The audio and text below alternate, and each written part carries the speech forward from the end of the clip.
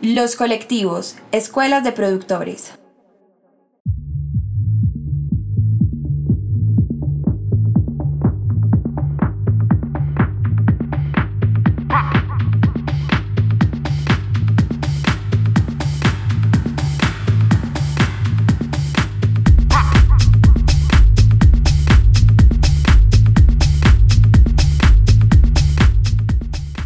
Los discos Cocinados, estaban series Media. Inclusive ellos, no recuerdo si hicieron 1 o 2 eventos en el Jardín Botánico, en el Orquidorama, en el nuevo Orquidorama. También está la gente de series también tenía su parche y M.A.M.I, todo abstracto para la época, todo avanzado, como más ambiente, pues también a su forma.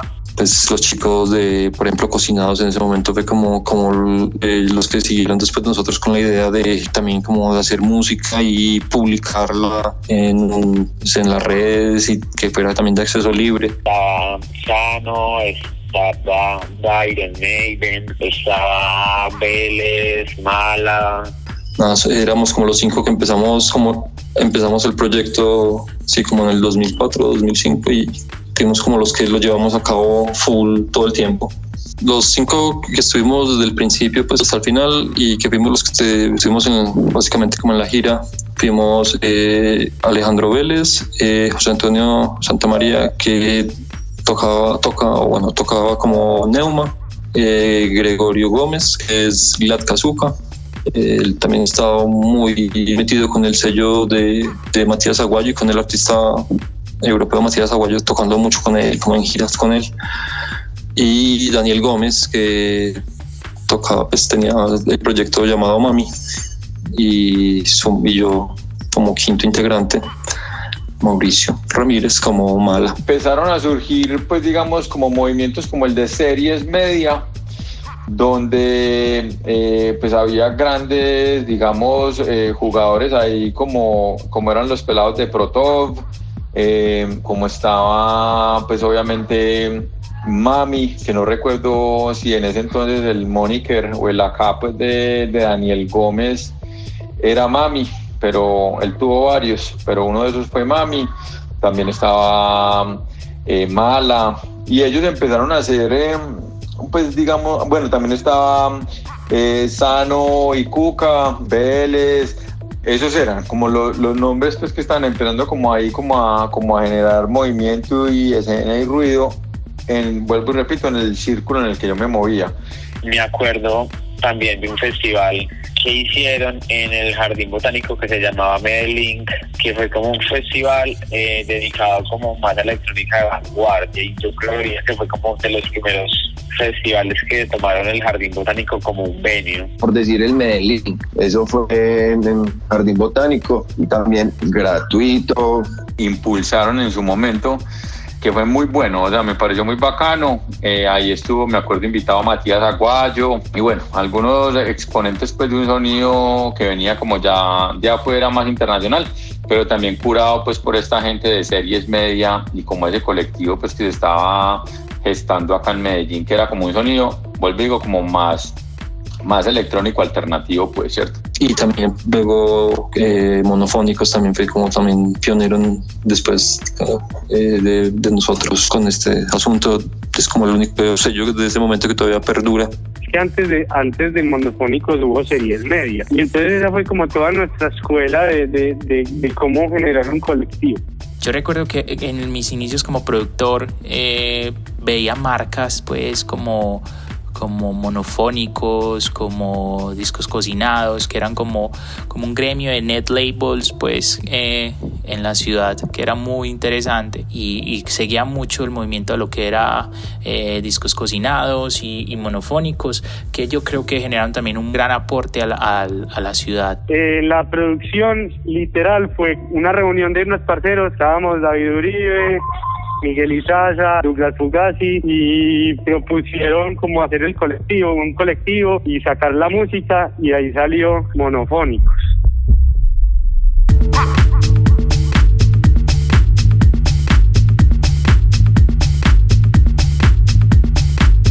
Entonces Monofónicos, los fundadores fueron Miguel Izaza y Douglas Fugasi, pero entonces empezamos a hacer un trabajo muy colectivo. Incluso me acuerdo que nos compartíamos carpetas y que sobre una canción trabajábamos todos y de ahí salían unos experimentos todos raros, y para ese momento para nosotros eso era una magia, pues era un montón de cosas todas bacanas. Entonces de ahí, bueno, planeamos un lanzamiento y entonces ahí se unió Mix, estaba Figueroa, estaban de los primeros lanzamientos, y nosotros empezamos a hacer unas fiestas, no eran unas fiestas, eran unas reuniones, era como unas tertulias en Oreb, y en Oreb hacíamos como talleres de producción musical, talleres de DJ, y entonces hablábamos un ratico, digamos hasta las 10, 11 de la noche, y ahí tocábamos y se armaba un parchecito muy bacano en Oreb.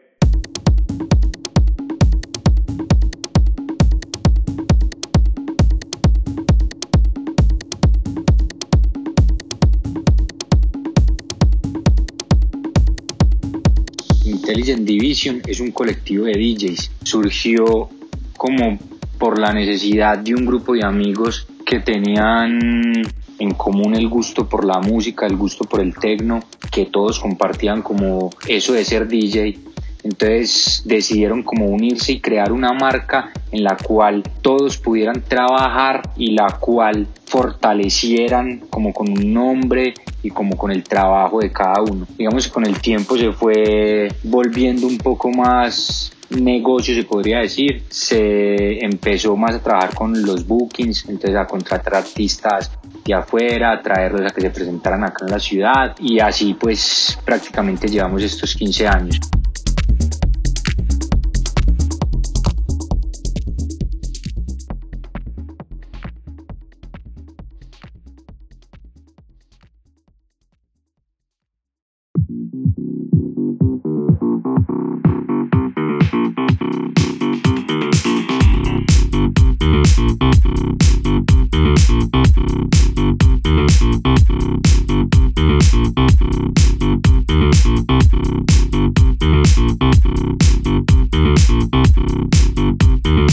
Fist y Mario Ochoa tenían su reconocimiento internacional también muy fuerte.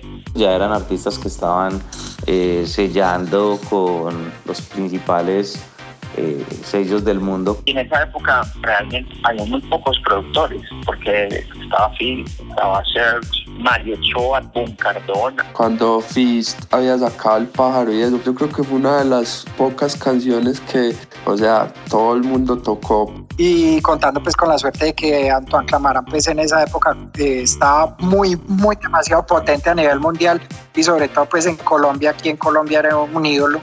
Y pues él conté con la suerte de que escuchó mi demo. Los únicos artistas que yo veía que estaban produciendo en ese momento, en esa época, era Fist, que Antoine Clamaran lo apoyó muchísimo, y Mario Ochoa, o sea, productores que verdaderamente le metieron la ficha en esa época, ellos dos.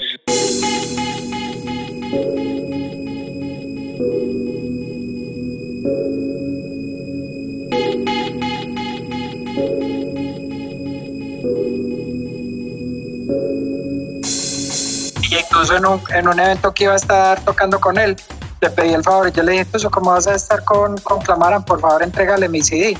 Y pues el Tuzo no solo le entregó el CD, sino que tocó mi canción, pues El Pájaro, que fue pues como la más conocida en el momento. Entonces, bueno, pues ahí escuché un par de fallitas pues del máster, pues porque era en un evento masivo, que yo recuerdo era Timo Más, que se presentaba, y Timo Más pues no tenía nada que ver la música pues mía, que yo tenía pues estaba en ese momento con lo que se iba a tocar en Timo Más, pero el Tuzo pues con muy buena intención, de muy buen corazón, pues me puso el tema para yo escucharlo, y bueno, y de paso pues también lo escuchó Clamaran, y ya pues creo que eso fue una de las razones para él escuchar el demo, y bueno, y le pegó, le gustó. En esa época algún DJ pensaba como que yo esto lo voy a hacer toda la vida y voy a salir del país. Parce, no creo. Pero a medida que se fue como profesionalizando la profesión, valga la redundancia, los DJs de la época se dieron cuenta que la manera de salir era por medio de sus producciones. Full music. Yo creo que todos los DJs de esa época querían pensar ahí.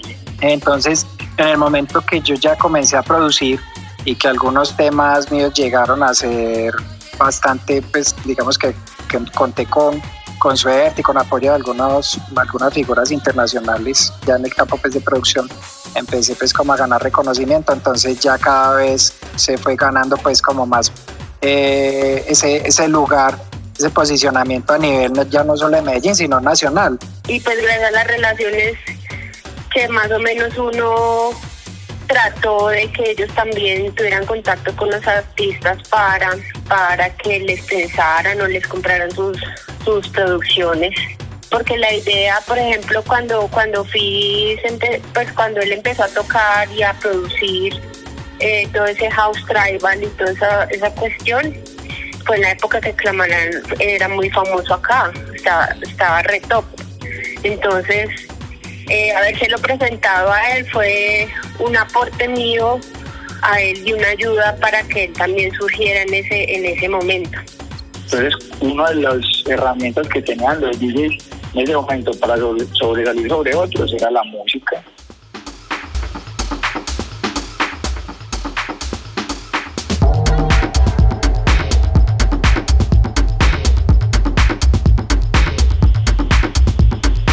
Ahí empezamos a ver producciones de Mario Ochoa, de Steven Cass, José M.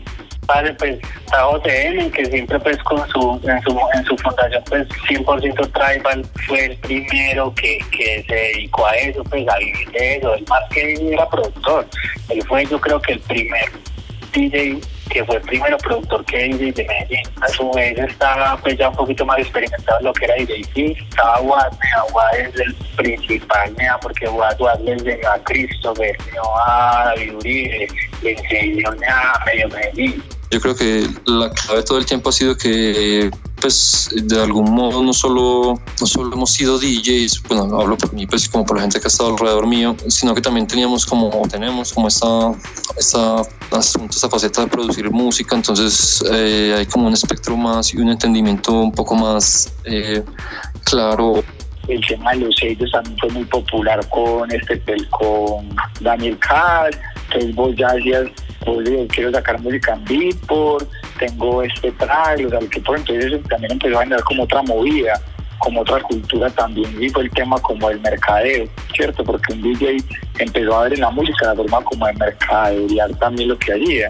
En primer lugar, eso era un mercado muy nuevo para mí que apenas estaba entendiendo, ¿cierto? Entonces aprendí a distribuir, pues a enviar los lanzamientos, y a medida de que también iba sacando música en otros sellos, me hice amigo de los managers de los otros sellos y también me comenzaron pues como a enseñar, ¿cierto? Entonces me dieron pautas, me enseñaron, me explicaron, y yo pues empecé a seguir ese ritmo de trabajo con eso. Comencé a tener, digamos, mucho apoyo de los productores locales, pues porque el sello comenzó con muy buen resultado. Yo me acuerdo que el primer lanzamiento estuvo en los tops, y todos los lanzamientos, casi todos los primeros lanzamientos siguieron pues como esa onda. Entonces los productores locales les gustaba sacar música conmigo porque les iba bien, pues. A ver, de pronto el aporte, digamos que a nivel de música electrónica, pues no sé cómo puede llegar a sonar, pero digamos que en ese momento los ojos no estaban puestos pues como en Colombia para nada a nivel de producción musical, sino que pues simplemente era otro país más para hacer gira para la mayoría de los artistas, ¿cierto? Pero ya al dar pues como al abrir esa ventana que da la posibilidad a artistas y a sellos discográficos de fijarse en Colombia y decir, no, pues mira, allá se están haciendo cosas buenas, allá se están haciendo cosas diferentes, allá hay artistas con nivel, allá hay un sonido que puede lograr impacto, y empezó pues como a gestarse esa posibilidad para otros artistas de aparecer en sellos internacionales, porque antes de eso pues lo que se había hecho digamos que era de manera muy somera, muy aficionada, digamos que pues no tuvo como ese alcance, como que no tuvo reconocimiento, no logró ni siquiera a nivel de Colombia, porque pues yo conocí de artistas y de trabajos que se hicieron y que pues lograron, sí, digamos que lograron salir en un sello de Holanda, en un sello de Italia, en un sello X de cualquier otra parte, ¿cierto? Pero pues no pasó nada por lo mismo, de pronto porque no había como ese soporte, ese apoyo que logré conseguir yo. Digamos que la suerte favoreció y a partir de ese momento ya pues empezó como a abrir la posibilidad para otros que llegaron detrás, que tenían muy buen nivel también y que lograron después de mí ya hacer esa introducción en el mercado internacional.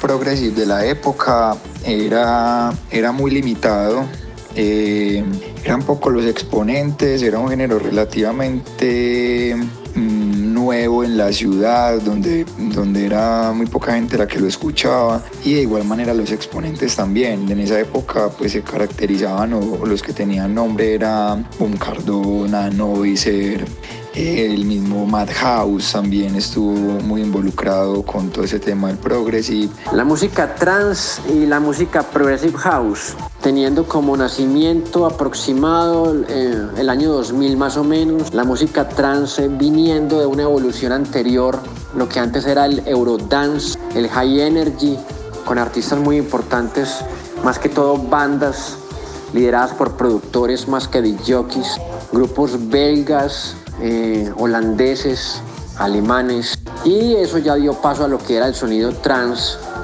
que en cierto momento, de cierto modo, acá en nuestro país pues se le empezó a mal llamar a todo lo que sonaba electrónicamente era trance, cosa que pues no era así. Hablando ya propiamente del sonido progresivo, los artistas o discjockeys más relevantes que aún siguen vigentes en la música electrónica antes tocaban house music, inclusive otros géneros más ácidos, por así llamarlo, pero la evolución siempre ha sido constante y hoy por hoy pues lo que es el sonido trance, el sonido progressive house pues son estandartes muy importantes y pilares de la música electrónica en este momento. Los espacios eran muy limitados, muy limitados. En las discotecas pues no se bailaba el género. Hay también una anécdota bastante como particular de la época, y es que en lo que era Forum, recuerdo que había un evento un sábado que era Alianfila y el viernes era Martín García nuevamente. Decretaron un toque de queda y les tocó juntar los dos artistas en una misma fiesta, y Martín fue el que abrió el evento y viejo, la gente ni bailaba, o sea, la gente ni sabía qué género era ese. Entonces pues creo que con eso se resume un poquito pues como el desconocimiento y el nicho tan pequeño que era. Yo te contaba que a falta de los espacios, los eventos que nosotros realizamos eran eventos de amigos sin ánimo de lucro, que eran más en parches de fincas, incluso en casas, apartamentos. Nos tocaba reunirnos en diferentes partes de la ciudad a escuchar música en carros, o en los diciembres nos juntábamos a hacer vainas también. Entonces nos conocíamos como entre todos, porque cada amigo llevaba un amigo que también le gustaba el género, y creo que así fue que fue creciendo poco a poco. Pero en esa época los espacios eran nulos, no había. Y así pasa con todos los géneros. Hay inclusive géneros que uno cree que desaparecieron y no es así, sino que en cierto momento pues alcanzan los niveles máximos de popularidad en el mundo y después vuelven o regresan nuevamente a su nicho de donde nacieron.